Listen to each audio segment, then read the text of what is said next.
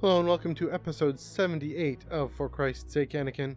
I'm your host Matthew Neugebauer, coming to you on this May 18th, 2022. It is the Tuesday after the 7th Sunday of Easter, also known as Ascension Sunday somewhere, sometimes. Force Ghost Anakin Sunday, if you want to go that far.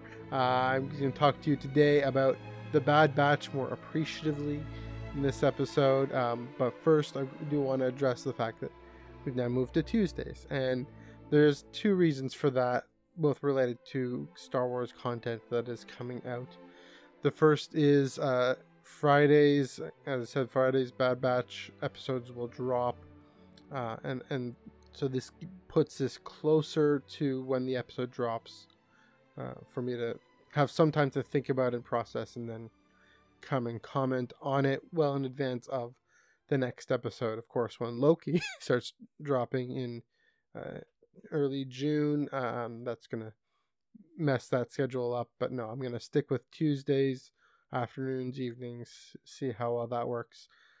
So there's that, and then also I usually read my comics on Mondays, and so I think I mentioned that before, and I do want to have closer time to when I'm reading them to talk about the pull list, especially because this summer into all the way down to October, the big Star Wars crossover event, the War of the Bounty Hunters, is on, and I think it does deserve more play, more airtime than maybe some folks are going to give it. So yeah, I kind of have this fanciful thought.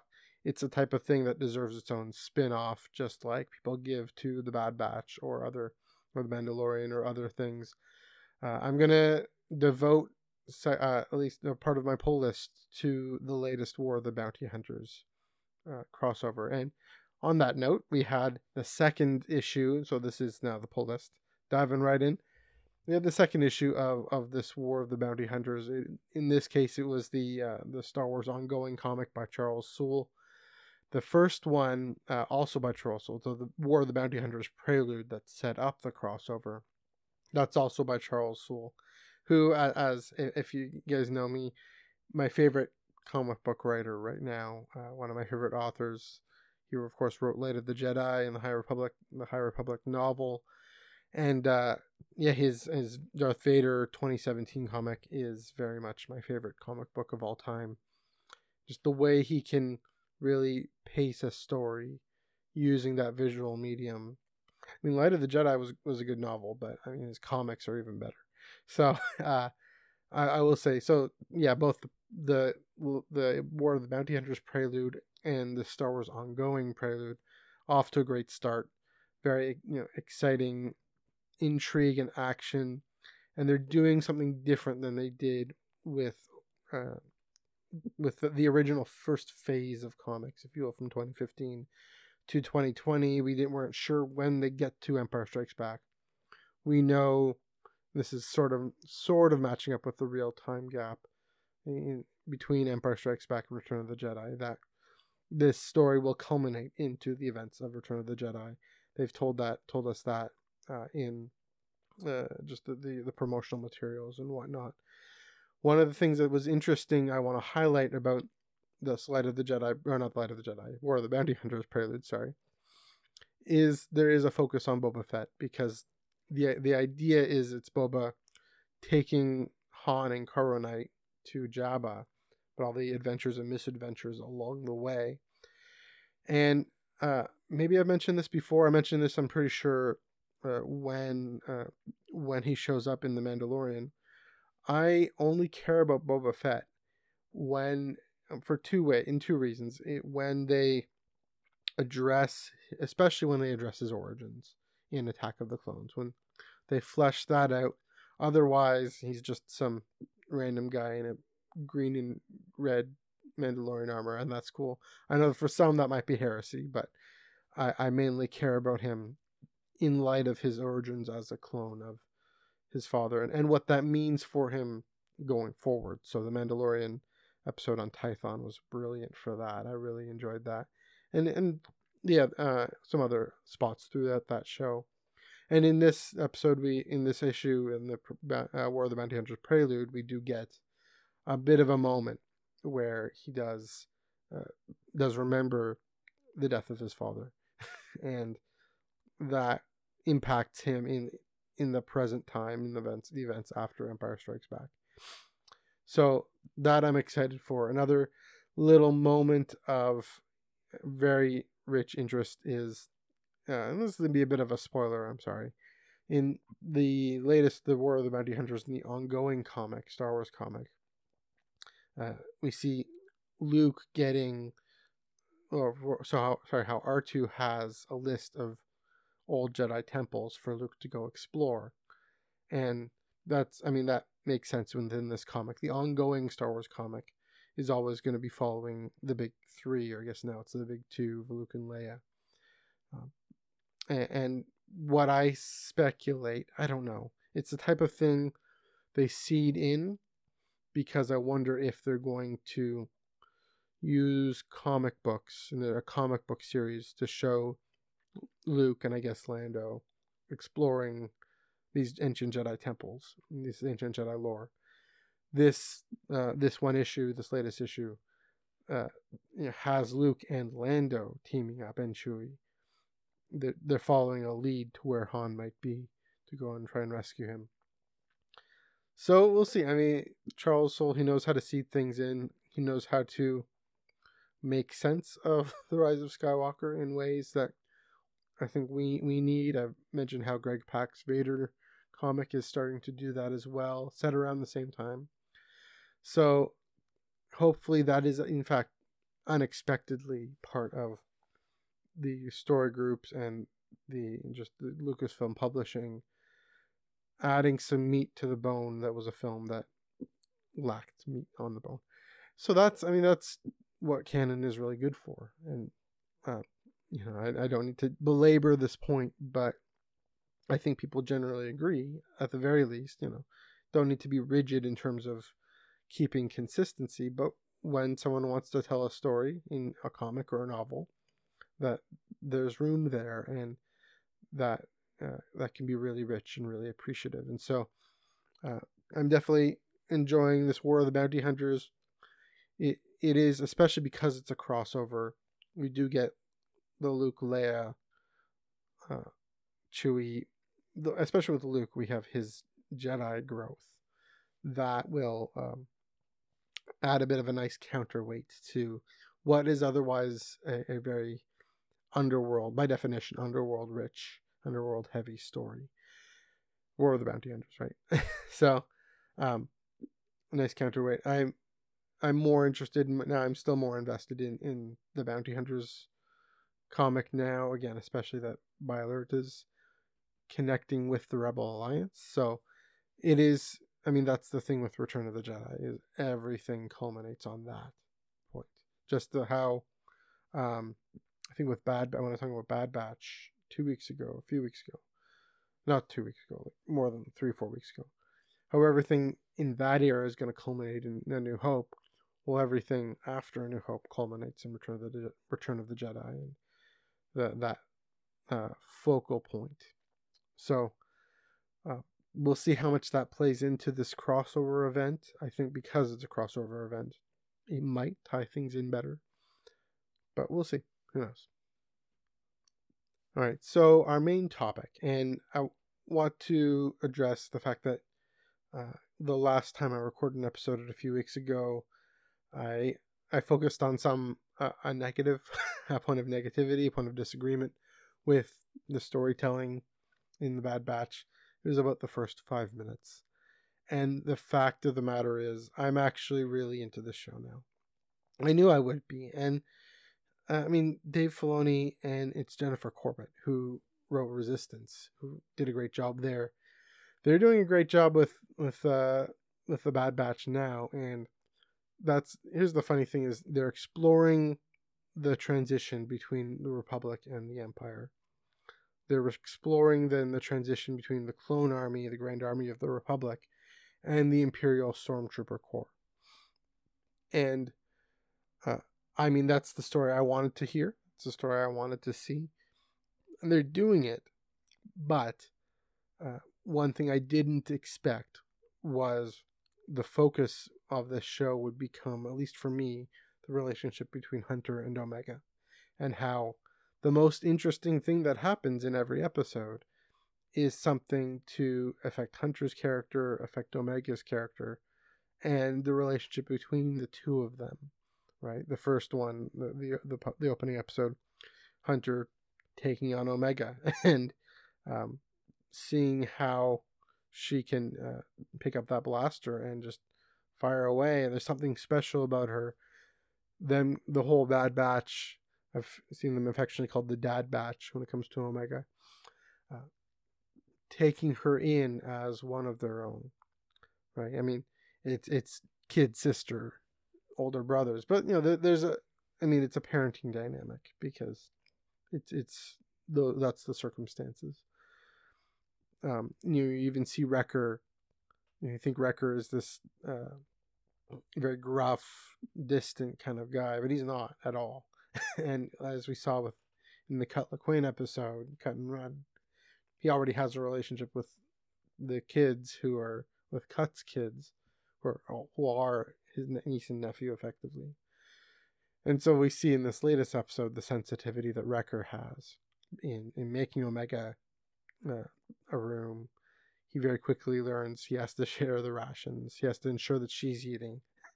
That wonderful moment where, a wonderful, humorous, interesting moment where Wrecker accepts the rations from her, and then Hunter has to say, no, she's got to eat. You can't just do that. And Wrecker accepts that very quickly. And what's nice there then is we're showing more weight to this character. More weight to this character that we didn't expect would be more than one dimensional, like the gruff lifting the gonk droid while eating a turkey leg. I mean, that's the thing about a show, is that it has the time to go into these things, and I appreciate that it does.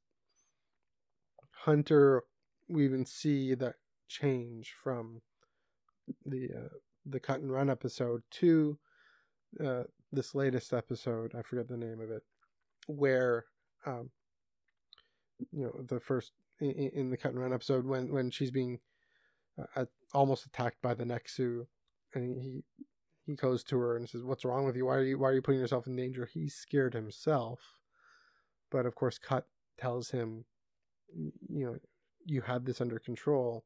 She's not a soldier. She's a kid. And so learning to be reassuring and comforting as well as protecting. We know that Hunter has it in him to protect her. We know that's an innate sense that, again, we see in that moment with the rations. Them learning, developing, picking this up. I think it's going to be a big journey, a big step in them going beyond just being soldiers. Because I think that is what has to happen in this show.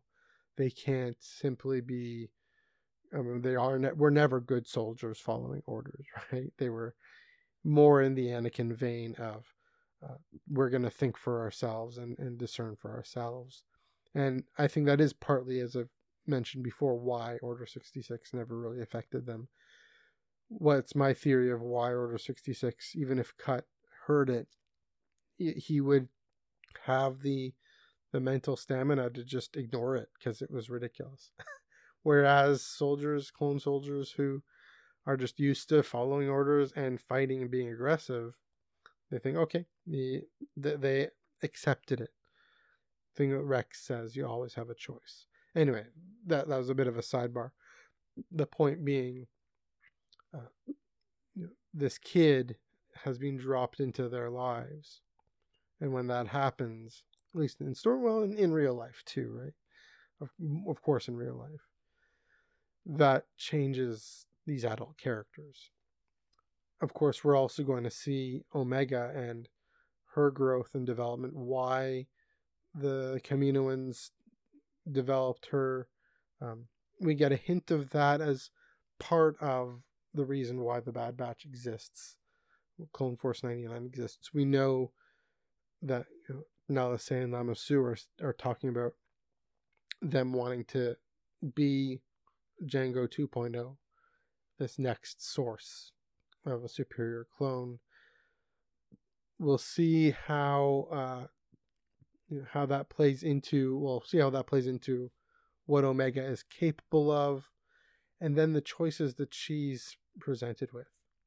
Right? Just like Ezra, in a lot of ways, she's presented with the choice to use her powers for good, or he has. Ezra is, and Ezra is quote unquote older, to use his powers for good or for evil, light side and the dark. I think Omega is going to face a similar trial. It's going to look different. It's going to look probably closer to what we see in Justina Ireland's younger grade novel. I forget, from the High Republic novel. Great Jedi Rescue, is that what it is? No, I don't think it is. I'm sorry, I'm blanking on the name. I have read it. And we see younger characters there. We see 12, 13, 14-year-olds. And of course, Omega is as a clone, the accelerated aging. So she is going to face these questions, and she needs the Bad Batch. She needs Hunter to teach her to how to discern these things, both as protective and as compassionate. And so Hunter then needs to learn that himself. And I think he's going to actually see the need to do that as part of his responsibility to her as kind of the next generation, if you will, as this kid that's dropped into his lap to take care of. It reminds me of two other parts of Star Wars storytelling, because this is a variation on a theme that we have, that there is an older character that interacts with and comes up to a younger character. And I think it made me think of, the obvious parallel that other folks have mentioned is, okay, we have Din and we have Grogu, right? The Din is this bounty hunter who is trying to stay on the guild's good side, or get back on the guild. No, trying to stay on the guild's good side, and has a job to do, but is a foundling himself, and is also part of this Mandalorian sect that does value honor and their own identity. And here comes this child that gets dropped into his lap in that first episode. He has second episode rather, he has a very clear choice, that to either let Grogu go into the hands of these Imperial cloners, or again, Imperial cloners, or what he ends up doing, taking the child under his wing into the Razor Crest. The difference there, of course, is that Grogu was much younger and not capable of making much decisions for himself, much discerning, isn't capable of actually speaking basic, even if it would be the garbled basic of Yoda's species. And yet there's that similar theme. The other extreme of that, and I wonder if the reason I thought of it was because of Omega's gender, I don't know. But we see Rey coming to Ahch-To, to Luke, and Luke is this gruff old, at this point, Jedi set in his ways, thinking that it's time for the Jedi to end. And of course, Rey's journey is where she's at in her life, and much older, to say, no, you think this is your response is to just radically wipe the map of the Jedi, wipe the Jedi off the map like this, and instead I've made this discernment and recognized that the correct response is to stand on the shoulders of Jedi history and Jedi tradition. And so I'm going to go off and I'm going to do this crazy plan that I think is going to turn Kylo back to the light side, but I really don't know. and I'm going to just go and I'm going to take these books with me. And of course, Rey is again a lot older, but that's the trajectory that I think Omega ultimately, that kind of thing. I don't think Hunter is necessarily going to be as gruff and as wrong as Luke was, but there might come a point where they are stuck being soldiers because that's how they are. Even Rex, old man Rex, he's still kind of a soldier, even though he and Wolf and Gregor are out in the desert. I wonder if Omega is going to actually have to transcend even that. And so the clone who refuses to, just a lot like Cut. I mean, that's the thing. We have Cut at the very beginning here. The clone who refuses to simply be a soldier, to simply fight, especially if she's force sensitive and way too powerful. So, I'm really appreciating where this show is going. I do wonder when we're going to see Rex. We've already seen Saw, and I'm definitely curious to follow the story, and I'm going to get into that in a second.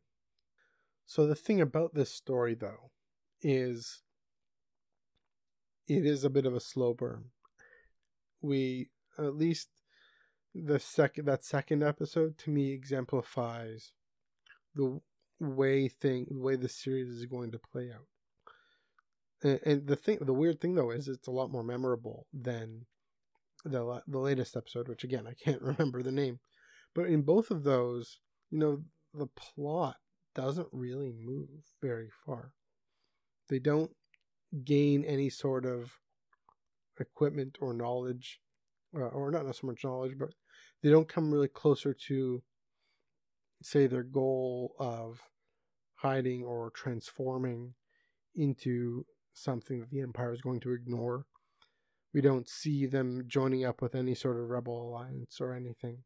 Whatever their goal is, like maybe their goal right now is going to be to get Crosshair back, and I do think that attempt is coming. We know that they're going to attempt that. But in the last two episodes, I mean, they land on Seleucami, they chat with Cut, they help Cut's family leave, and then they fly off. In this latest episode, they crash on this planet. They have to get their power thing back. I forget what it is. And they sustain a bit of damage. They repair it and they get the thing back. And then they leave. And yeah, it's not dramatically moving the story forward. And I love it. Because here's the thing. We're in an era right now where we are told, well, where we have come from, the very binge-worthy, every episode something major happens.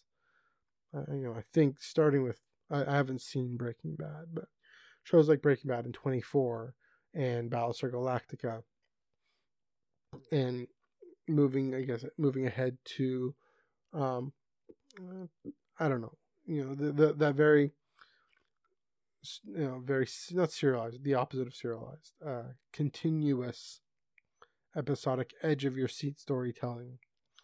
Yeah, in which something major happens every episode. I think Discovery, again, I talk about the first season of Discovery being part of that era. And what we saw, I think, especially with The Last Jedi, in the response to The Last Jedi, is that had trained us as an audience to expect something major every single time. I think one of the things that Falcon Winter Soldier did poorly was it gave us something too much, and too much of a focus on one character happening in every single episode. And it could have done better with more time to breathe, more time to explore, especially Bucky's story. That's a good example of a show kind of being out of time. And we saw it with The Last Jedi. We saw it with WandaVision. There's another show, Picard. We very much saw it with Picard, how it was like that the card dealer just unfolding a little bit every time. A little bit of the puzzle comes together every single time. And I think that with the Bad Batch too is, just a little piece of the puzzle is coming together every single time.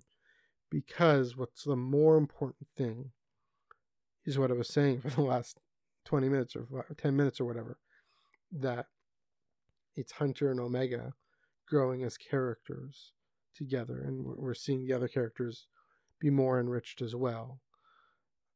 That the real story of this show is what I was talking about, is Hunter learning to be more than just a soldier and actually be a parent and caring for this parent. It's Omega being more than just a clone and embracing her personality and individuality while the rest of the galaxy is moving in the exact opposite direction. So that transition from Republic to Empire that I thought was going to be the main thing, because I'm really super interested in that, and that's great. It's actually really just the backdrop. It's the background.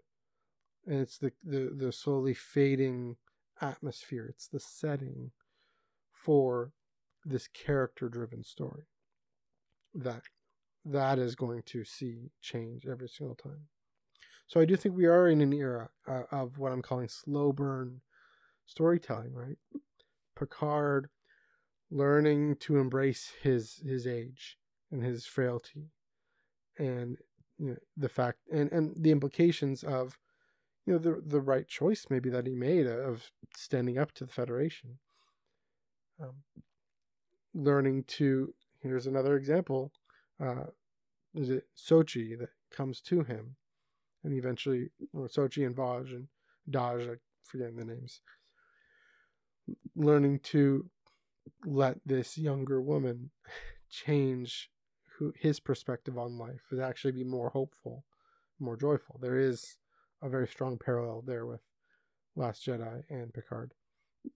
But just like The Last Jedi, the plot only really happens. The plot that we think, like the big social, political events, the goal of the characters, the operational goals, the mission, if you will, that only happens at the end, right? In The Last Jedi, the Resistance just becomes so decimated because they've been on the run, and that's all that happens in the story, is that they're on the run. But the real thing that happens is that Rey, as I said before, learns to stand up and carry on the legacy of the Jedi in a new way. Finn stands up and sees the underbelly, the dark underbelly, and is going to hopefully carry on the aims of the Resistance, not just the Republic, but whatever the next thing looks like in a new and reformed way. Poe learning to take on a richer leadership that is more sensitive to those needs in the present as well. None of that has anything necessarily directly to do with what happens, the Resistance getting decimated. It's what they learn through that and through retreating. I wonder if, frankly, I just wonder if that was what part of the reaction to this film is. We expect those things to happen, and really it's character things that happen. I think WandaVision is really the classic case now, at least in 2021, of that working perfectly. We have those first 2 episodes are in black and white, and we have no idea what's going on. All we see is Wanda concocting this fantasy of a domestic household, and gradually over time we see, okay, she's created this hex and this simulation, and then the sword and the conflict between Hayward and Monica and all this stuff happening, those operational missions. But the heart of the story is Wanda acknowledging her trauma and her loss, and then her power to affect change positively, hopefully the choice positively. And I mean, part of that for her is also parenting, is becoming a mother, letting these kids affect her focus and her outlook. But it happens, and it really only happens, or we only see it happening towards the end. We only see her being able to, I mean, we have the big action sequences with her and Agatha at the end. It was Agatha all along. That those pieces come together at the end, because that's not really the focus. The focus, again, is with Wanda and her growth as a character into reconciling with her past and becoming the Scarlet Witch. That's hard for us to grapple with. We want, and maybe there is a gender thing there too. Is us dudes, we want action, we want mission, we want stuff to happen. We don't want to be lectured. We don't want to be preached to. We don't want to have to be brought into the inner mind of a mid-20s woman or a whatever 9-year-old girl or whoever. But we need to unlearn what we've learned, and we need to accept that there's a larger story out there than simply, this is the irony, it's a larger story of how people experience the world. People, including such as women, such as girls, experience the world in a world that tells them to stuff their trauma and to or to kick butt and take names only, or that they're not special, that they're not supposed to stand up. How dare they? No. We need stories, and we need more stories of women and girls learning to do that. And so that's the parallel then with Omega, what I hope to see with Omega, what we did see with Rey, and what we will continue to see with Wanda Maximoff. But it again, it's a slow burn, and that's the thing, is if we're open to just giving it a shot, my dudes, if we're open to saying, oh, here's this girl plopped into our midst, into our fictional midst, if you will. These male characters, they're maybe quote unquote hampered by their mission to blend in and hide, and whatever it is the Bad Batch is going for. And I hope that does get clarified, because there is an important story focus there. But the main story focus, really, of the Bad Batch is what happened with Omega. So, I don't know, maybe I'm just more wired to stick it out. I don't know. I admit, it is hard sometimes. We're very much, it might not just be a gender thing. It could also be in our age. We talk in our age of Instagram and Twitter and social media and TikTok and these little videos that are a minute long or less, that something always has to happen in them. We also need to have the counterbalance, at least, to say, okay, what is happening for these characters in this moment, in this exchange, right? Omega having the courage to go and step out and face that monster in that the gopher hole. And then what's revealed there is she actually has the wisdom, the creativity to recognize, okay, well, it just wants the electricity, so I'll distract it with the flashlight and pick up the power thing. I think part of that is, she's an enhanced clone. She has that capacity within her.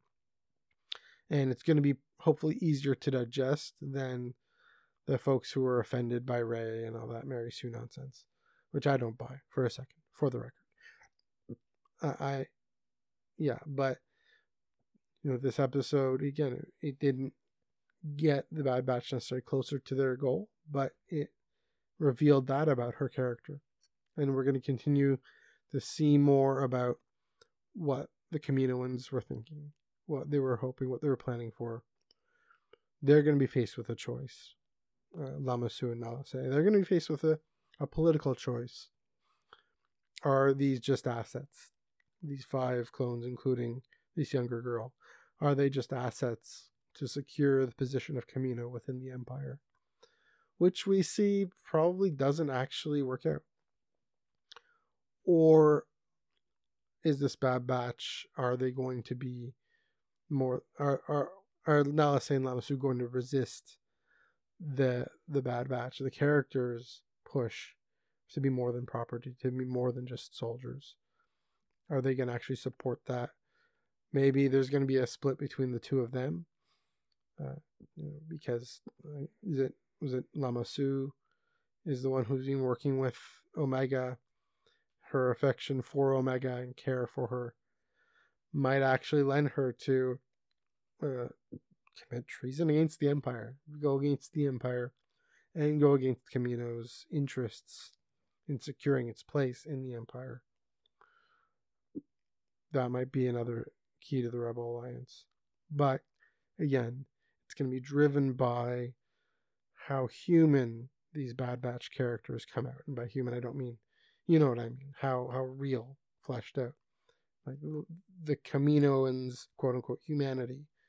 Is that going to be affirmed and asserted, or is it going to be given into by political and economic demands? So, yeah, all that to say, I am definitely loving the show. I have completely made my peace with the retcon thing. I'm not worried about it. I mean, I won't say completely, but, I've moved on. And I'm, excited for every Friday morning, just tuning in.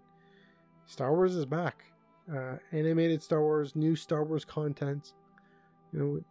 It's been a few months, but it's going strong. And as we knew it would, at least I thought it would, because, Dave Filoni and Jennifer Corbett are at the top of their game.